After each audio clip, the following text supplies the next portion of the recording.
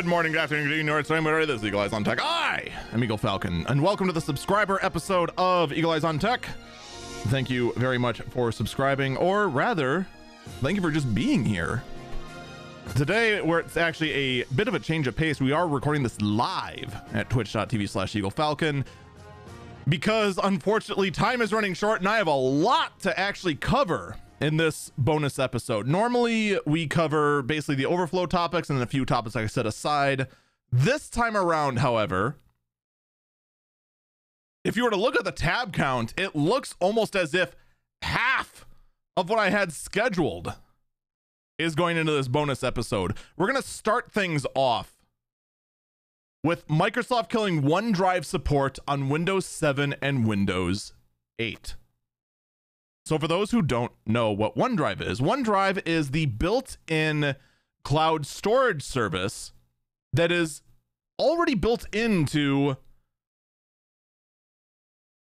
pretty much every version of Windows since Windows 7. The integration actually in Windows 10 and 11 specifically is very, very deep. And it's a neat little thing that you get for free, and you can subscribe to get it,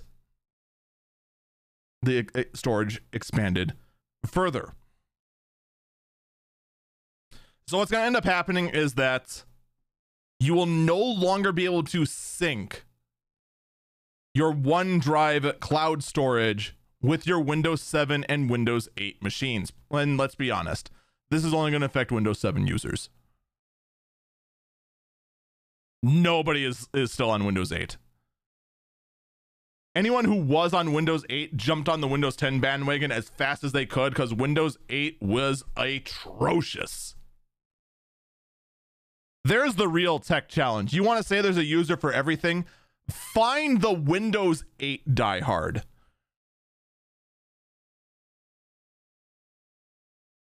There's the real challenge.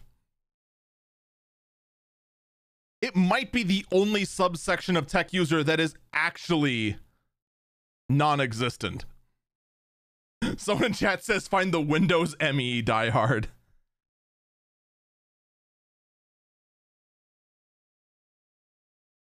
You know, there might be a retro enthusiast out there somewhere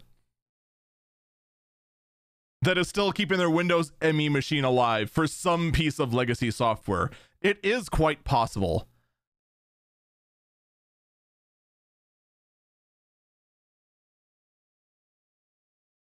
Someone in chat says they found one. Windows ME is the retro version of Windows 8. And we're getting some hot takes here in chat today. The thing is that there are versions of software that do work best on Windows ME. It's just that 98% of all the software in Windows ME just didn't function. Windows 8, on the other hand, nothing was built for Windows 8. By the time Windows 8 rolled around, and actually by the time Vista rolled around, compatibility versions were very prominent. Anything that would work on Windows XP, you can get working on Windows 7. Anything that you could get working on Windows 7, you could get working on Windows 8. And anything you could get working on Windows 8, you could get working on Windows 10. And in fact, Windows 7 and 8 were so close to each other, anything you could get working on Windows 8, you also could get working on Windows 7. Apparently someone did find in our chat here, found a YouTube user that is a Windows 8 diehard. Perhaps the Windows 8 diehard and every single cryptocurrency Kool-Aid drinker can go ahead and share a room together because they will get along just fine in their blind loyalty to their failed platform.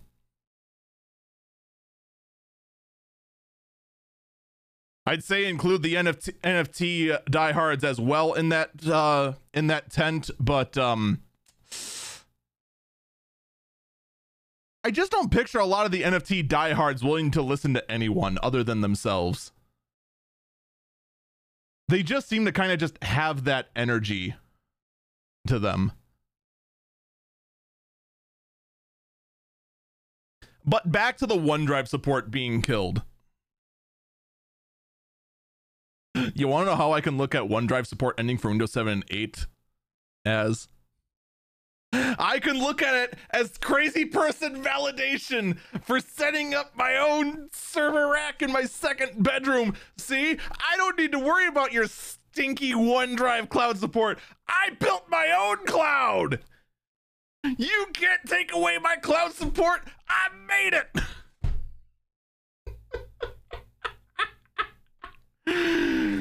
Don't actually do that. That's crazy overkill. If anything, just go make a single server box and run Unraid or FreeNAS on that. Don't make an entire server rack as your personal cloud. That's stupid. Only Linus would do that. And me, apparently. But yeah, if you're still on Windows 7 and 8, be ready to lose your OneDrive support. But I got a feeling if you're still on Windows 7 and 8, you also didn't touch OneDrive at all.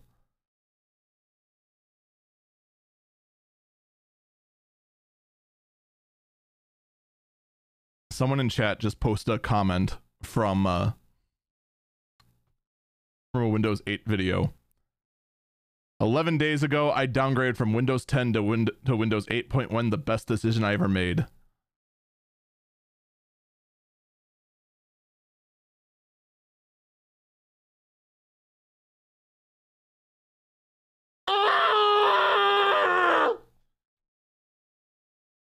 My sanity, my faith in humanity is very, very quickly vanishing. Look, I get that Windows 10 has a whole lot of spyware components in it, but I hate to break it to that same idiot. They're in Windows 8 too. And also, as far as resource usage, Windows 8 feeling more smoother than it does on Windows 10. Yeah, Windows 10 uses less resources than Windows 8.1. Windows 8 uses less resources than Windows 10, but 8.1 consumes more than 10 because they very hastily threw that together as a stopgap solution before Windows 10 could come out.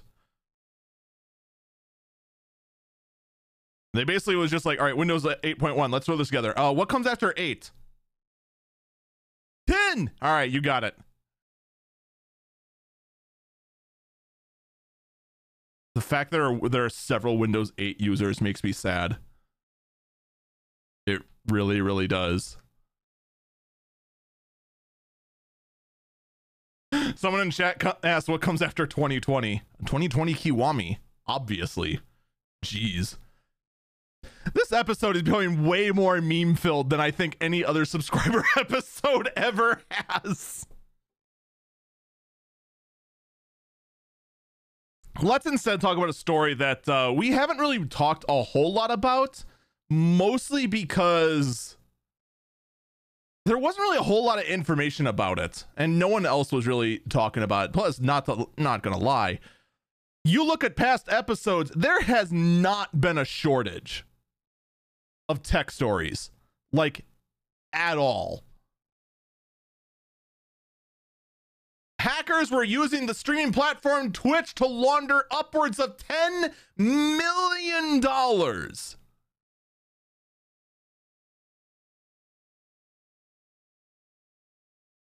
This was kind of talked about, but no one really knew how to talk about it.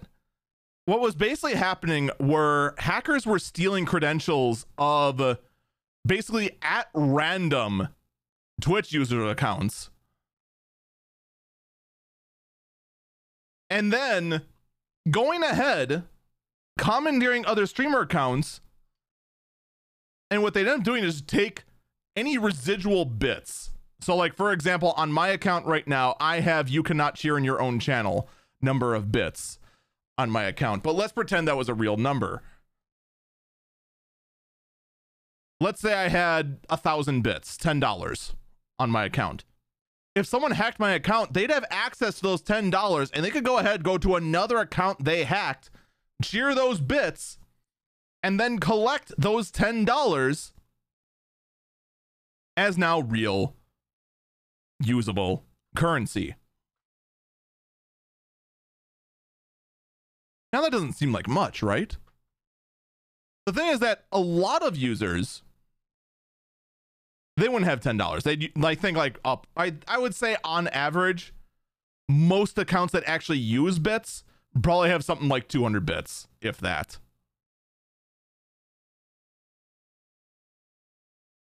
Now go ahead and hack 50,000 accounts.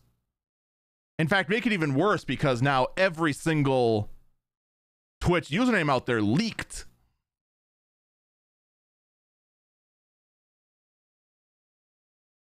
You can start to see how this gets worse. But of course, take an account you hacked, they can go after you for that. But imagine this for a second. All right. What if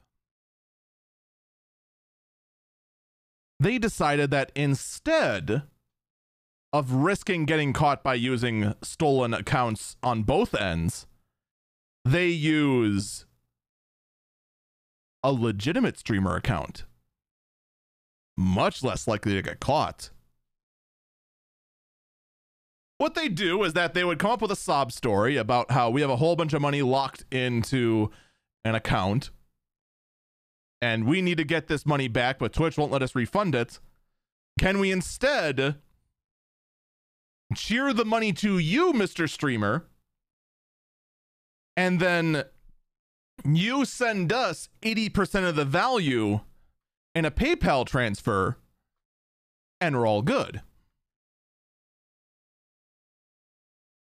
It sounds innocent enough, right? Streamer gets a 20% cut for helping out someone that's in a serious bind. But again, remember where I said the source of this money was? The source of this money is from stolen accounts. Now, this kind of thing's been going on a small scale for a long time. But recently, and it's hard to say whether this is related to the Twitch hack or not.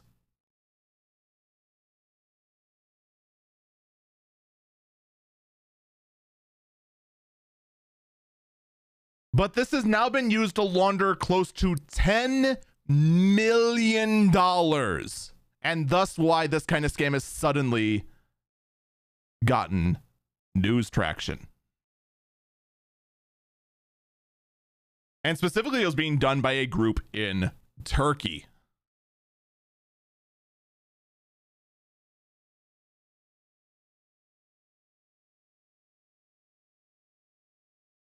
Now, for those who haven't heard the main primary episode of Eagle Eyes on Tech, I greatly recommend you do.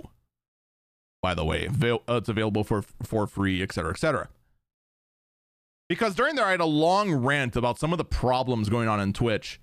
You compile all I said there in the mismanagement of Twitch and the fact that Twitch streamers themselves feel like they're getting absolutely no support, absolutely no communication at all from Twitch, as opposed to what's going on other than please run more ads. By the way, ads still suck, LOL. And you compile it with the fact that a cyber criminal organization in Turkey is earning north of $10 million, or netting almost $10 million over the course of, let's even pretend it's 5 months. Let's pretend this is going over 5 months.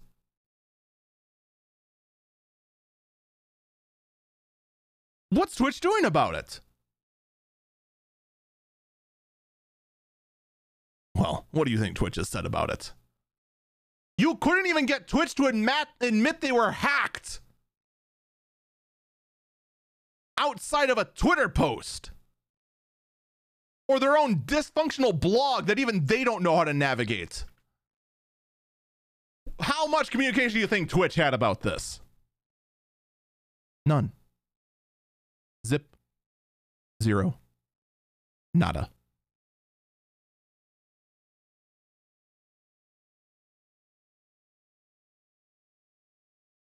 Twitch is running out of eyes that it can afford to have blackened by their gross negligence of their own platform. You want some better news? How about some better news? AMD is giving up details on its Zen 4 architecture. So for those who are keeping track, this would be the 4th generation of the Zen architecture. And Ryzen, or Zen in particular, really was the dawn of AMD actually making a usable processor. Before then, you had Bulldozer, Excavator, which had a lot of cores, but used them very, very poorly. Ryzen, or the Zen architecture, is what it finally took for AMD to overtake Intel that wasn't innovating for over 8 years. Ryzen is the reason that most high-end home PCs have 6 to 8 cores.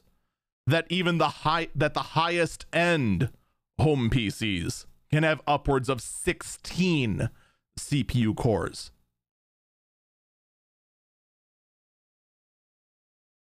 Zen 1 was the first introductory version of it. Zen 2 really stepped up its game by bringing 16 core computing to the home. Zen 3 overtook Intel in performance per clock and took the gaming crown from Intel. Zen 4 is going to 5 nanometers and introducing the ability to add more cores and improved instructions per clock again. Now, on the home side of things, we don't know yet what kind of core counts we can expect in the standard Ryzen 9 processor, or even the Ryzen 7s. But right now, on the industrial side of things, your Threadripper workstation CPUs, the ones that are used for editing Hollywood movies or doing protein folding simulations, or doing, say, all the server work on the EPYC side of things, the processors that most likely power some of the biggest MMOs. On the Intel side of things, a single Xeon Platinum CPU has 28 CPU cores in it, which is massive, by the way. And then in a server, you can have 2 of those Xeon CPUs. That's what Intel has. AMD currently on the Zen 3 architecture can have 64 CPU cores maximum on one AMD EPYC CPU. And yes, much like the Xeons, you can in fact have 2 of those 64 core CPUs in one server. If you are especially crazy, you might even be able to squeeze 4, like you can with Intel as well. But I'll be perfectly honest with you, it is very, very, very rare to see 4 CPUs nowadays in a server. You have thermal constraints, you just physically can't fit that many CPUs on the motherboard. 2 is usually the maximum you see. Zen 4 will introduce 96 CPU cores at launch maximum per CPU.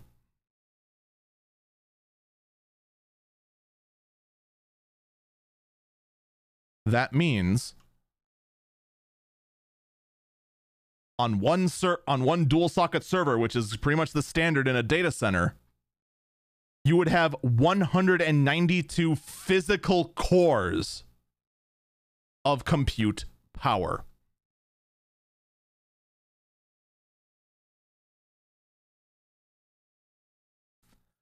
To make it even crazier, on the lower nanometer process, that means these cores are more efficient. And the fact that you have all of these cores only powering one motherboard, you can have this one server do the work of 5 Intel servers. That means consolidating your power consumption from 5 servers down to 1. You may not think this is a big deal for the average user, but let me tell you something. When you're talking in the data space center, what is very important is how much compute power you can fit into a square foot, how much cooling is required to cool all this computing, and most importantly of all, how much power is that compute taking?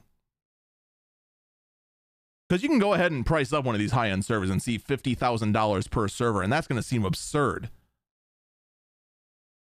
But then you start getting bulk discounting for ordering, hundreds of them for your data center, and then see your power bill get cut by 60%. And all of a sudden, this upgrade pays for itself very, very quickly. And to make matters even crazier, that 192 cores, multiply that by 2 again. Because the Ryzen CPU cores have a version of hyperthreading, meaning that you have 2 virtual cores per CPU core. So you have 384 threads of compute power. And these EPYC processors, of course, are fine-tuned for the most amount of performance per watt.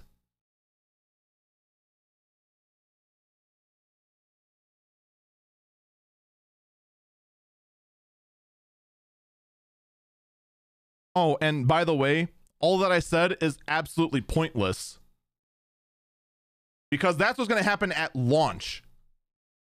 Months down the road, AMD has promised they will have a 128 core Zen 4 CPU. So now that's 256 CPU cores in one server, or 512 CPU threads in one single server box.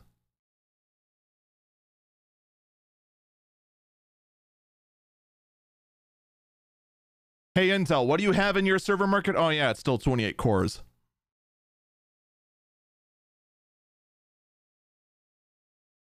Just think about how much Barron's chat you can monitor with that much CPU prowess.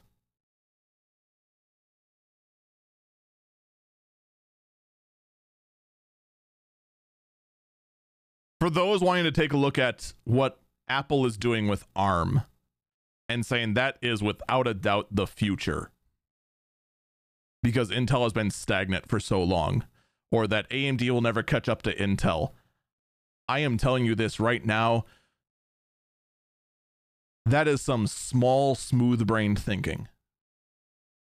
Because to simply say that the future of ARM is here right now, and that x86 and AMD and Intel should just give up and die,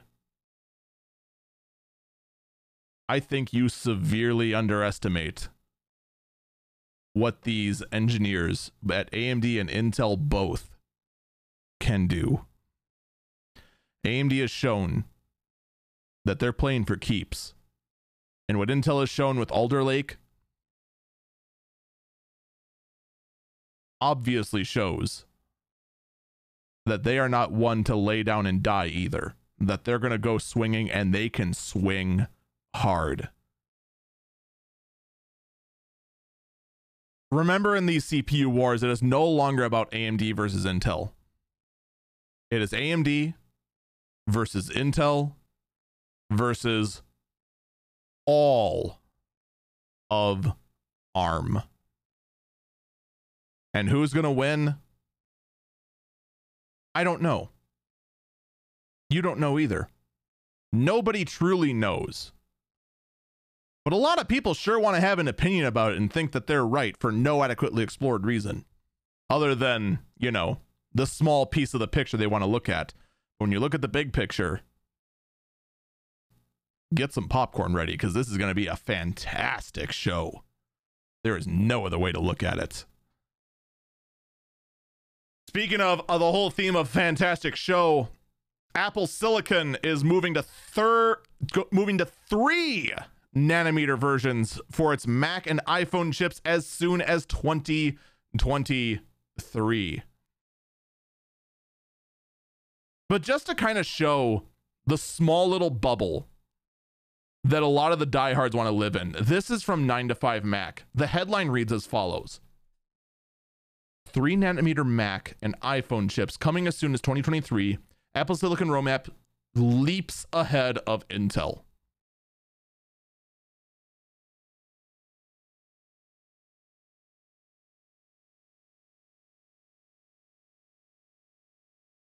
That's such a small brain way of looking at it. You're looking at nanometers. Nanometers are important as far as power consumption goes, but look at what Intel did with a 10 nanometer part.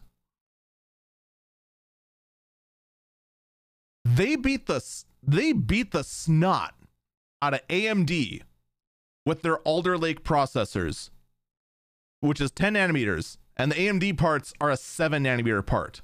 The lower the nanometers, generally the faster and more power efficient you are. But Intel has proven that nanometers are not as important as they used to be.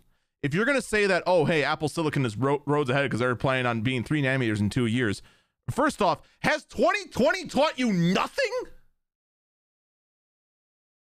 A lot can happen in 1 year.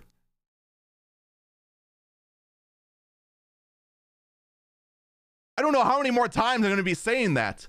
So much can happen in just 1 little year.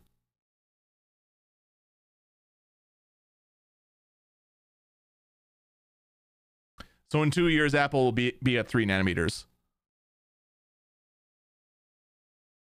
To quote Austin Powers, it's not the size that matters. It's how you use it. Don't count Intel out yet. And for you to be an Apple fanboy and only look at Intel because Intel made parts for Apple, you are ignoring the absolute behemoth that is AMD. And that is simply just, you can't do that. You just simply can't. We're going to take a break here, and when we come back, we need to talk about Windows 11 SE and what it means for both the education sector and also for general users.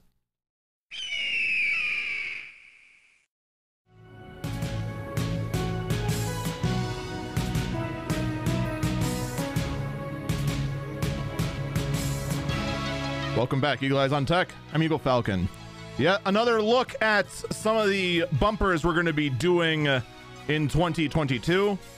This one is the Kobito of the Shining Needle, a remix from Toho. I want to say 12, or is it 13? Done by Linkstar Zelda on YouTube. And I thank them so much for giving us permission to use this bumper. Chat says 14. I believe them. I unfortunately did not record that when I got my info down because, well, they didn't have it either. So Microsoft has announced Windows 11 SE built for low-cost education PCs, and this is also going to coincide with their own. Oh no, never mind. They haven't talked about it yet. There's just rumors of it. With the potential affordable education-based laptops costing roughly $250. So right now, if you're going to go ahead and build a PC, no matter how low you get the parts, the base cost is always going to be $100 unless you pirate Windows, because that is how much a Windows 11 license costs. But back in Windows 10, there was a compact, light version that OEMs could install that lacked a lot of the features, but was more optimized for lower end hardware and low cost machinery, specifically for the education sector. Windows 11 SE, much like its predecessor, what did they call it? Windows 10X? No, I don't think that was it. Was it called Windows 10 SE? Was it just Windows 10E? It got talked about so infrequently after its launch, I don't even remember anymore. But that basically just had the inability for you to install other software. You only had the access to the Microsoft Store, but it had Microsoft Office pre-installed. Chat is fairly certain it was also Windows 10 SE. That's quite possible. But Windows 10 SE, unfortunately, you could not, as an individual, buy a disk to install Windows 10 SE yourself. Only a system integrator could. And in fact, Windows 10 SE, or I'm sorry, Windows 11 SE follows in that pattern, in which it comes preloaded and it is hard locked. You cannot reinstall Windows 11 SE. If you went ahead and found a low cost laptop that had Windows 11 SE on it, you could go ahead and install Windows 11. I've actually done that back in the Windows 10 era. A lot of 300 low-end Windows 10 Education Edition laptops don't want to deal with the lockdown version. Install Windows 10, bing, bang, boom, you're done. And it runs fairly well. Those are good times. I'm not going to lie. Part of me actually does miss picking up an entire pallet of laptops, reformatting them all, cleaning them up, and then selling them for profit. It was a lot more fun than it sounds. Let me just tell you that much. I miss it, but I don't miss it. So Windows 11 is going to be the same way. Is it something to be concerned with?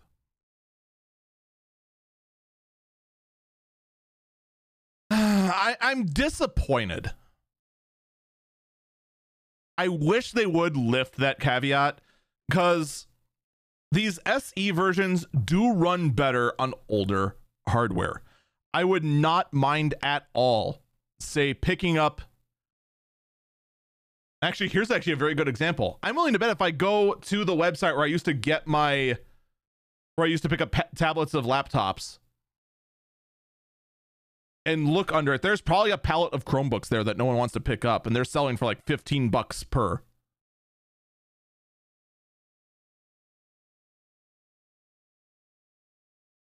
If someone had the time, they could pick up all of those, install Windows 11 SE, whatever the cost of the license would be per. Oh yeah, sure. Oh, actually, there's not many. There's only 16. There's only, or I'm sorry, only 24 11-inch Chromebooks sitting on a pallet over there. So it's actually, it's not terrible. But those are going to be there for a while. In a related story, there are 10 real laptops there. Unfortunately, not very good ones. But it'd be nice to go ahead, throw Windows 11 SE, and put an operating system on there that is useful. But I can use Chrome OS. Yeah, you can. You can also use MS-DOS. That doesn't mean you should.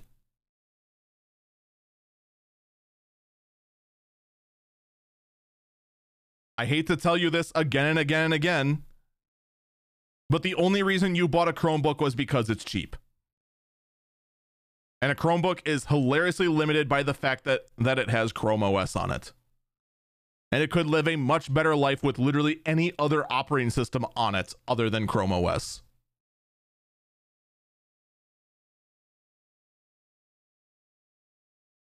And you know what? Windows 11 SE, since it's light and could run on that low-end hardware, I mean, these suckers have a Pentium E2188 dual core, which looks like it's a 2 gigahertz part.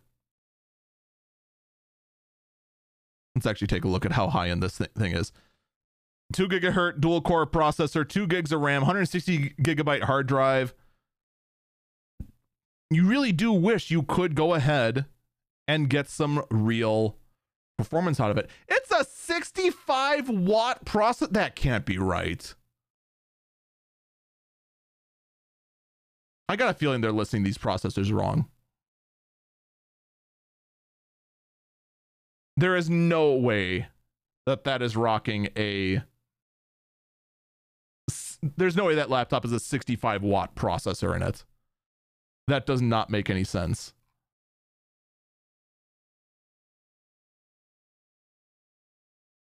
I think someone put the wrong information down.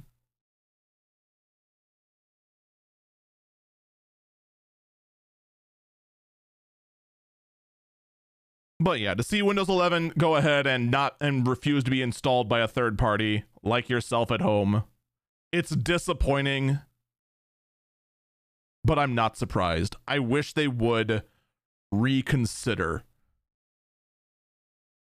And even if it's through like a channel that you have to jump through some hoops for,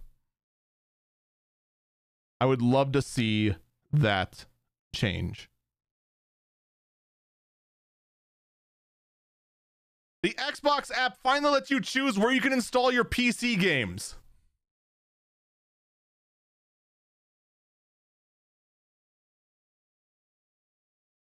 This was a story I saw when it crossed my desk and went, that wasn't a thing? So apparently the Xbox app for your PC, you could install games, but it would only put them in one location, nowhere else.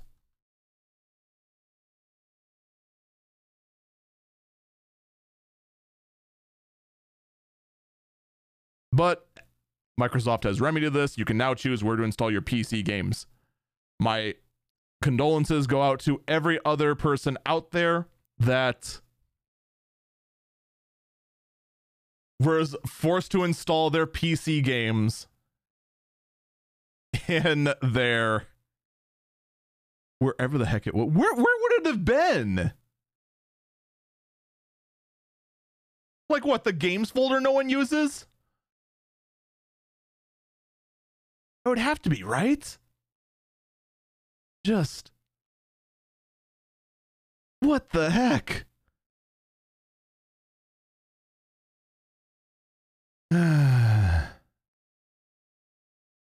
Whatever. The point is that you can now fix that. Someone in chat asked, is this Game Pass games or just the PC game? It's just the PC games, I believe. No, it would be the Game Pass games too, because there wasn't a cloud service yet for the Game Pass games.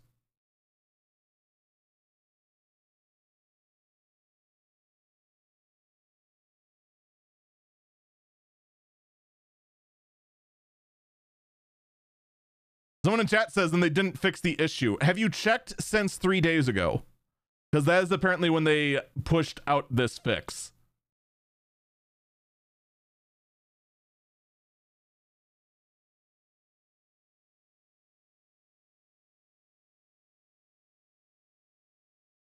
So originally they installed it in the default boot drive.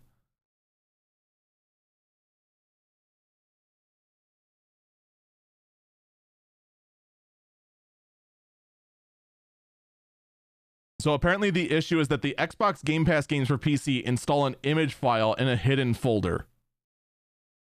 Does it still do that though?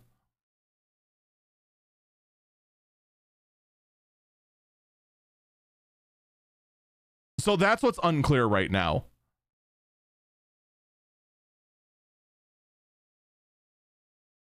The actual article from PC Gamer says that Microsoft is finally updating the Xbox and Microsoft Store apps on Windows so you can specify a folder to install your games to.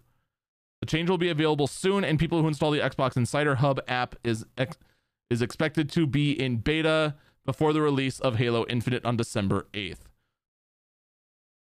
So it's actually not clear if it'll let you choose where you can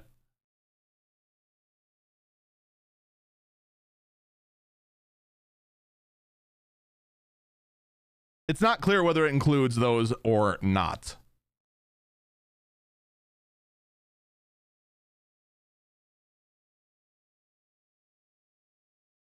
Apparently you could previously choose the drive but not the folder location. Well, unfortunately, the change is not out yet, so we cannot test it yet.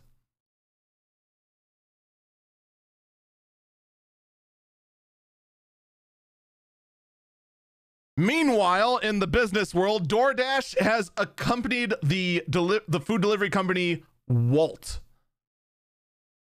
for a smooth 7 billion euros. Or 8.1 billion USD.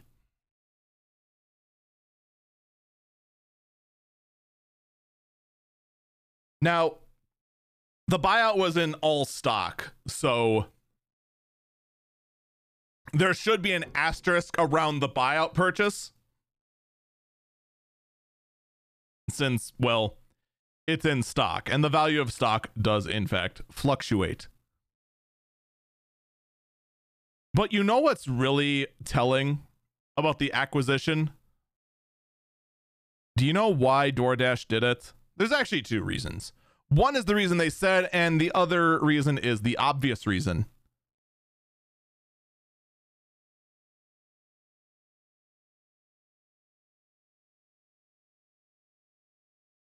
The stated reason is for data. And I believe that. I believe DoorDash believes that they are out for the data that Wolt had. To see where customers were that Wolt serviced so that they could go ahead and serve advertisements to go with DoorDash. I believe that to be true. You know what else I believe?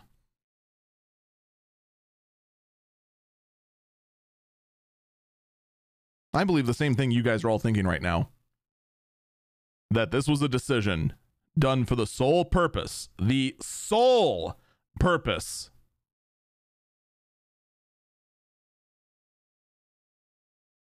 of getting rid of a competitor across seas and to get a better foothold across the pond.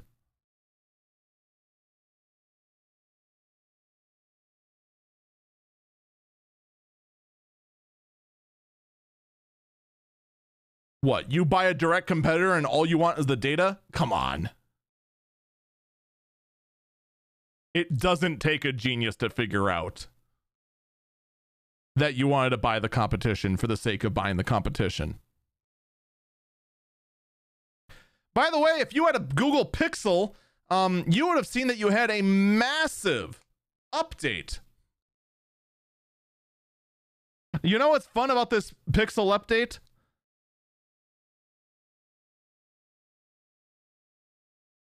It was the entire operating system. Even better, it was the entire operating system of the current version you already had.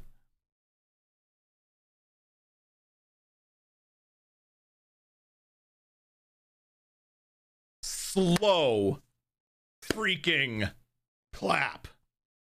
Incredible. Incredible. Good job, Google. You have sent out a massive piece of absolute bloat. Meanwhile, in the corporate world, McDonald's is trying to figure out a way to cut out more of the human element, because it is very quickly finding out that people like being paid, and machines are fine being paid in batteries. So how can you take the human element out of McDonald's any more than already hiring people without souls? Well, replace the drive-thru with an Amazon Echo, of course. Amazon is automating the ordering system through the drive-thru using AI by IBM.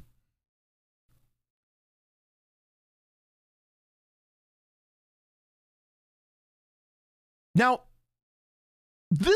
I have a mix of emotions in all this.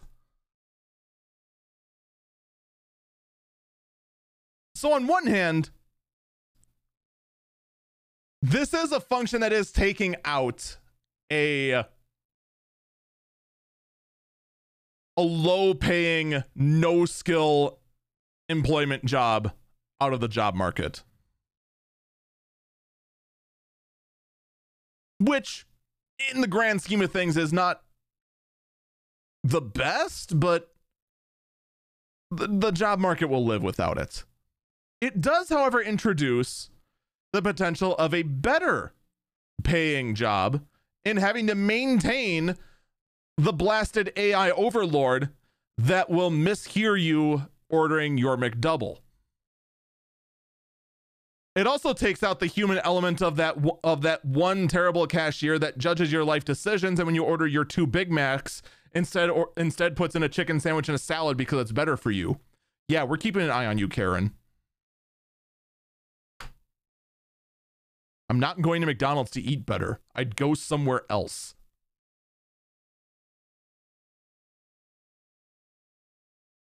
And at the same time, this is absolutely fascinating to see the lengths McDonald's goes to try and automate as much of their operation as possible.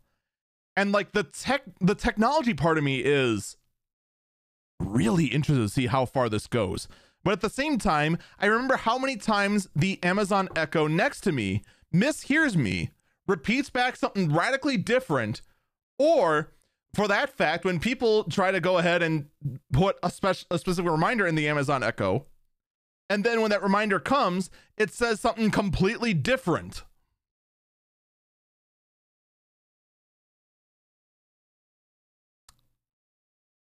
So, once again, as someone who doesn't really go to McDonald's all that much, I'm just going to go ahead and enjoy the popcorn while I go watch this. Someone in chat says it's better for people who are introverts or neurodivergent in ways that make interacting with a cashier a source of anxiety. The problem with this is that this mechanism doesn't help those people at all, because you are still dealing with the cashier and you are still dealing with the human being that is handing you your food.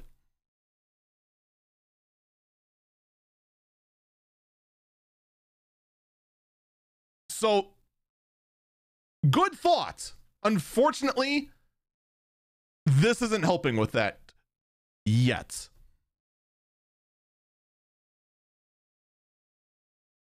That being said, I, for one, look forward to coming back in 9 years and seeing all McDonald's restaurants basically become a giant vending machine. What? It's going to happen. You look at me in the face and tell me it's not going to happen. That McDonald's is just going to become a giant vending machine.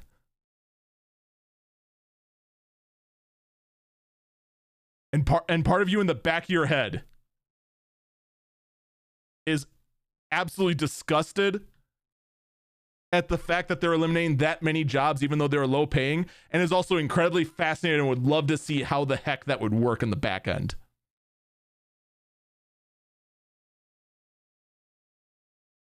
Like that's all the McDonald's employment base is going to be. It's going to be the people restocking the stocks of the entire automated systems. It's going to be the handful of maintenance guys and computer engineers who would have to be high paid because they have to be high skilled in order to maintain all that equipment. But for the most part, there's going to come a time and point where there's going to be pretty much no one at each of these McDonald's places except for maybe a janitor. Actually, no, you would still need. That would be the only element you'd have to keep. You'd have to keep one janitor to empty the trash. You could automate the floor scrubbing. You can automate the mopping. You can't automate emptying the trash yet.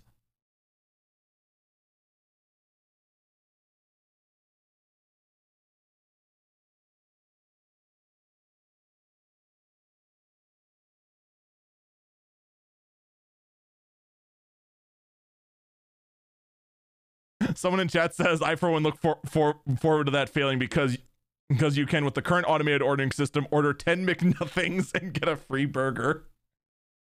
They did fix that. There actually was a video that went viral. It was actually out in Australia. You could order like 10 McDoubles for $1 each, but then omit every ingredient in it other than, I think it was like ketchup was like the only thing they couldn't omit. And it ended up being negative 10 cents after everything was removed. And then order one McDouble with the actual everything on it. Which then ended up being your bill being a net zero. And then after that, then with that being taxed, you know, a percentage of zero is still zero.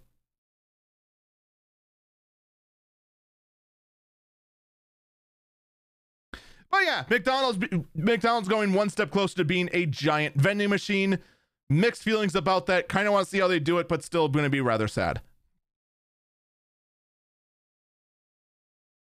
UCI-led teams believe that advancements in wind and solar could in fact power the world's majority of companies most of our countries most of the time. Now,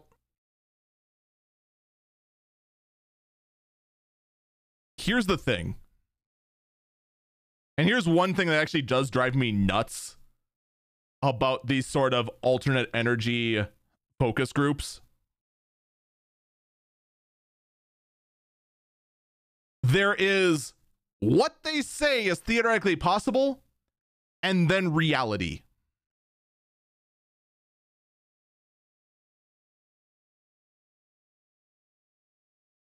This group says they can do it, that they can get wind basically almost running completely 24/7.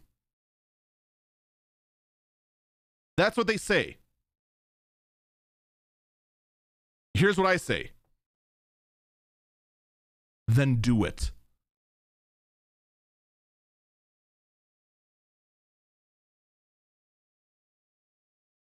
Listen to Emperor Palpatine. Do it. Prove to me you didn't just do quick math on a napkin.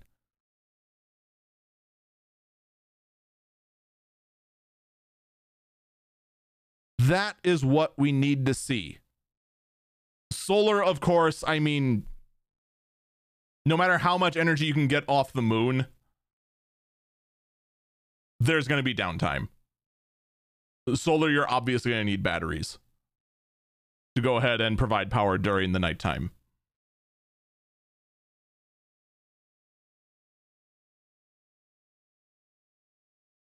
But again, you want to tell us that this is all good, you can go ahead and make this all happen, then do it already.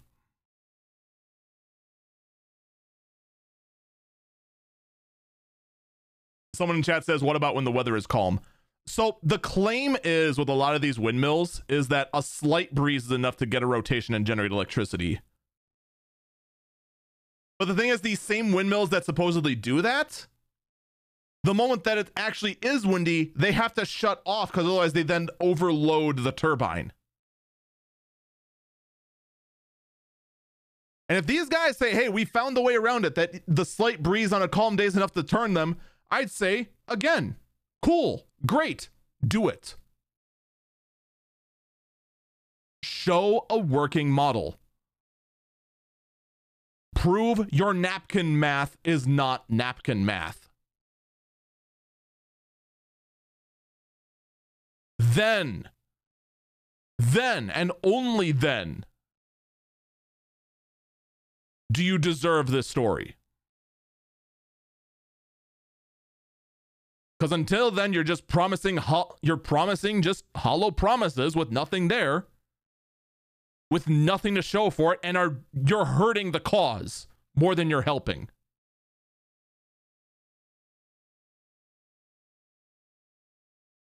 Theoretical BS does not help push it forward. Actually pushing it forward helps push progress forward. NASA says its moon landing goal is pushed to 2025 due to Blue Origin's litigation.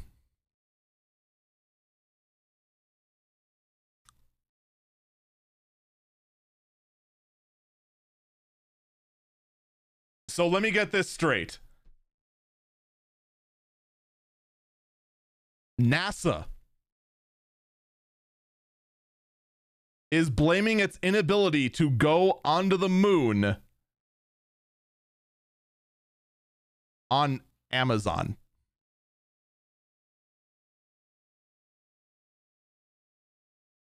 Also other factors.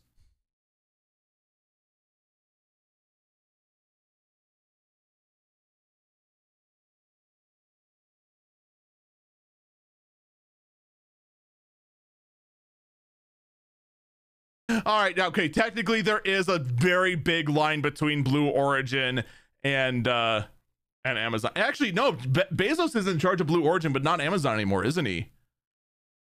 I completely forgot that Bezos stepped down from Amazon.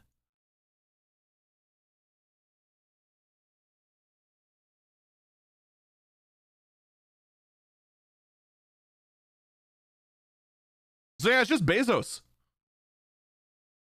And his Lex Luthor smile is keeping NASA from the moon. Look, it's all right, NASA. All right, we get it. You can just say there's a massive chip shortage due to cryptocurrency that's preventing you to go with the moon. That's fine. I'm totally on board for just blaming crypto. I am 100% on board for this. We don't have to go ahead and blame the giant space Johnson.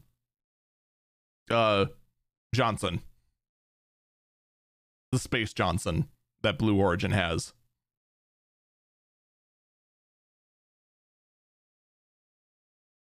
We can just blame cryptocurrency. We can all get on board of this.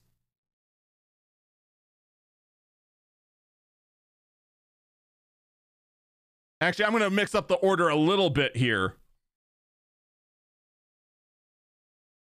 Can you tell I'm doing this on the fly and I didn't really plan this episode all that well? The OnePlus Nord 2 has exploded. A Twitter user has claimed that a Nord 2 smartphone has exploded in the user's pants, causing burn injury to his thighs. So we could potentially have another Note 7 situation, but it is unfortunately only one phone. It's not really much to go off. There could be a number of other. Oh wow.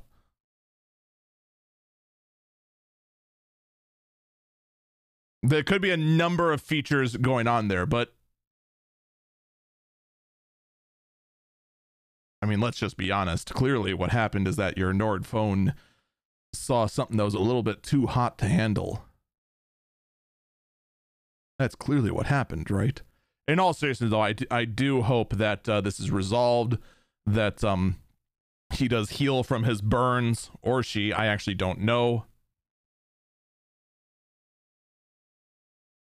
And unfortunately, my lack of knowledge of Indian names is not helping me identify the gender of the user. I want to say male, but I'm not sure. I also don't know how to pronounce this. Suhit Sharma?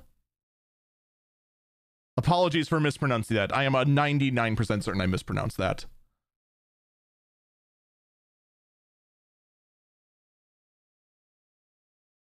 So we'll just have to wait and see what happens. And then finally, we're going to get to our last story here.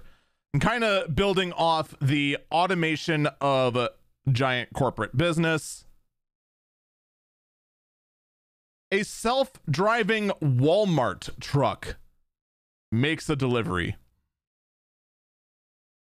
The Walmart truck is built on a Ford Transit cutaway chassis using a very small box, a refrigerated truck no less, and a LiDAR system mounted at the top. But the driver was in the passenger side seat as this truck ran and made its deliveries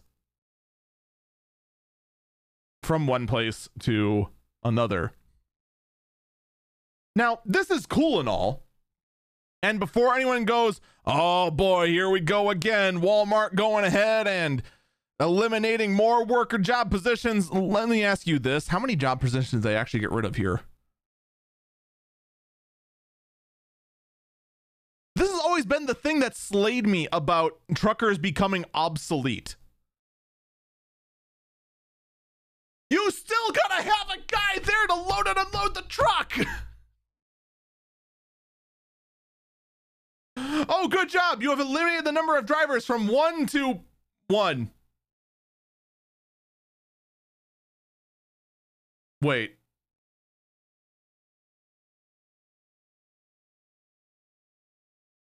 I mean, let's pretend that this self-driving truck can do everything itself. You still have to have the guy there unload it. And before someone goes, well, I mean, in the case of the self-driving semi-truck, you don't need someone with a CDL and that kind of certifications to go ahead and drive the whole thing. And yeah, that is the case in the freight industry, but let's be honest, you're still going to go ahead and for the first 10 years still make sure they're CDL certified just in case that system fails. You know as well as I do that's going to be the case. But in the case of this truck, it's a Class 2B truck. The only qualification to drive this truck is a valid driver's license and your ability to fog a mirror. That's it. That is the only requirement to driving this truck. Guess what your requirements are to pretty much be the co-pilot in this driverless vehicle? Most likely also have a valid driver's license in case you need to take over for the vehicle, and the ability to fog a mirror. Yeah. So there you have it. Those are the stories. As far as the usual quick updates I give for the podcast, there's not a whole lot to really update on. We're still working on here all the various bumpers. I do have a large number of them selected. I will be revealing them week after week after week leading up to the start of the 2022 season of Eagle Eyes on Tech. But needless to say, I think you're going to enjoy them. We are still looking out to expand on other platforms. I don't know if I'd take another deal. I talked about this last week, whether I would take another deal like Helium Radio, having this podcast broadcast live on a internet radio station. I don't think it's worth it. I think it's safe to say now, after going over my numbers again and again and again, there was no benefit at all to being on that network, because either their viewership is so low it's a rounding error and doesn't even peg on my viewership statistics at all, or the way they operate robs me of the views, robs me of my ad revenue, in which case they are basically stealing my content and I get nothing for it. It's one of the two. And I don't know which it is. But either way, if you two are a podcaster out there and wondering if you should do something like I did with Helium Radio, my answer would be no. Absolutely not. Folks, that is going to do it for this episode of Eagle Eyes on Tech. Thank you so much for listening. If you were with me live, thank you so much for hanging out and being with me live. I don't know if we'll be doing more of these live, but, you know, check out the other content. Twitch.tv/EagleFalcon, the Early Bird Briefing, the main podcast. Check it all out. And if you are a subscriber, thank you. Thank you very much. I do greatly appreciate it.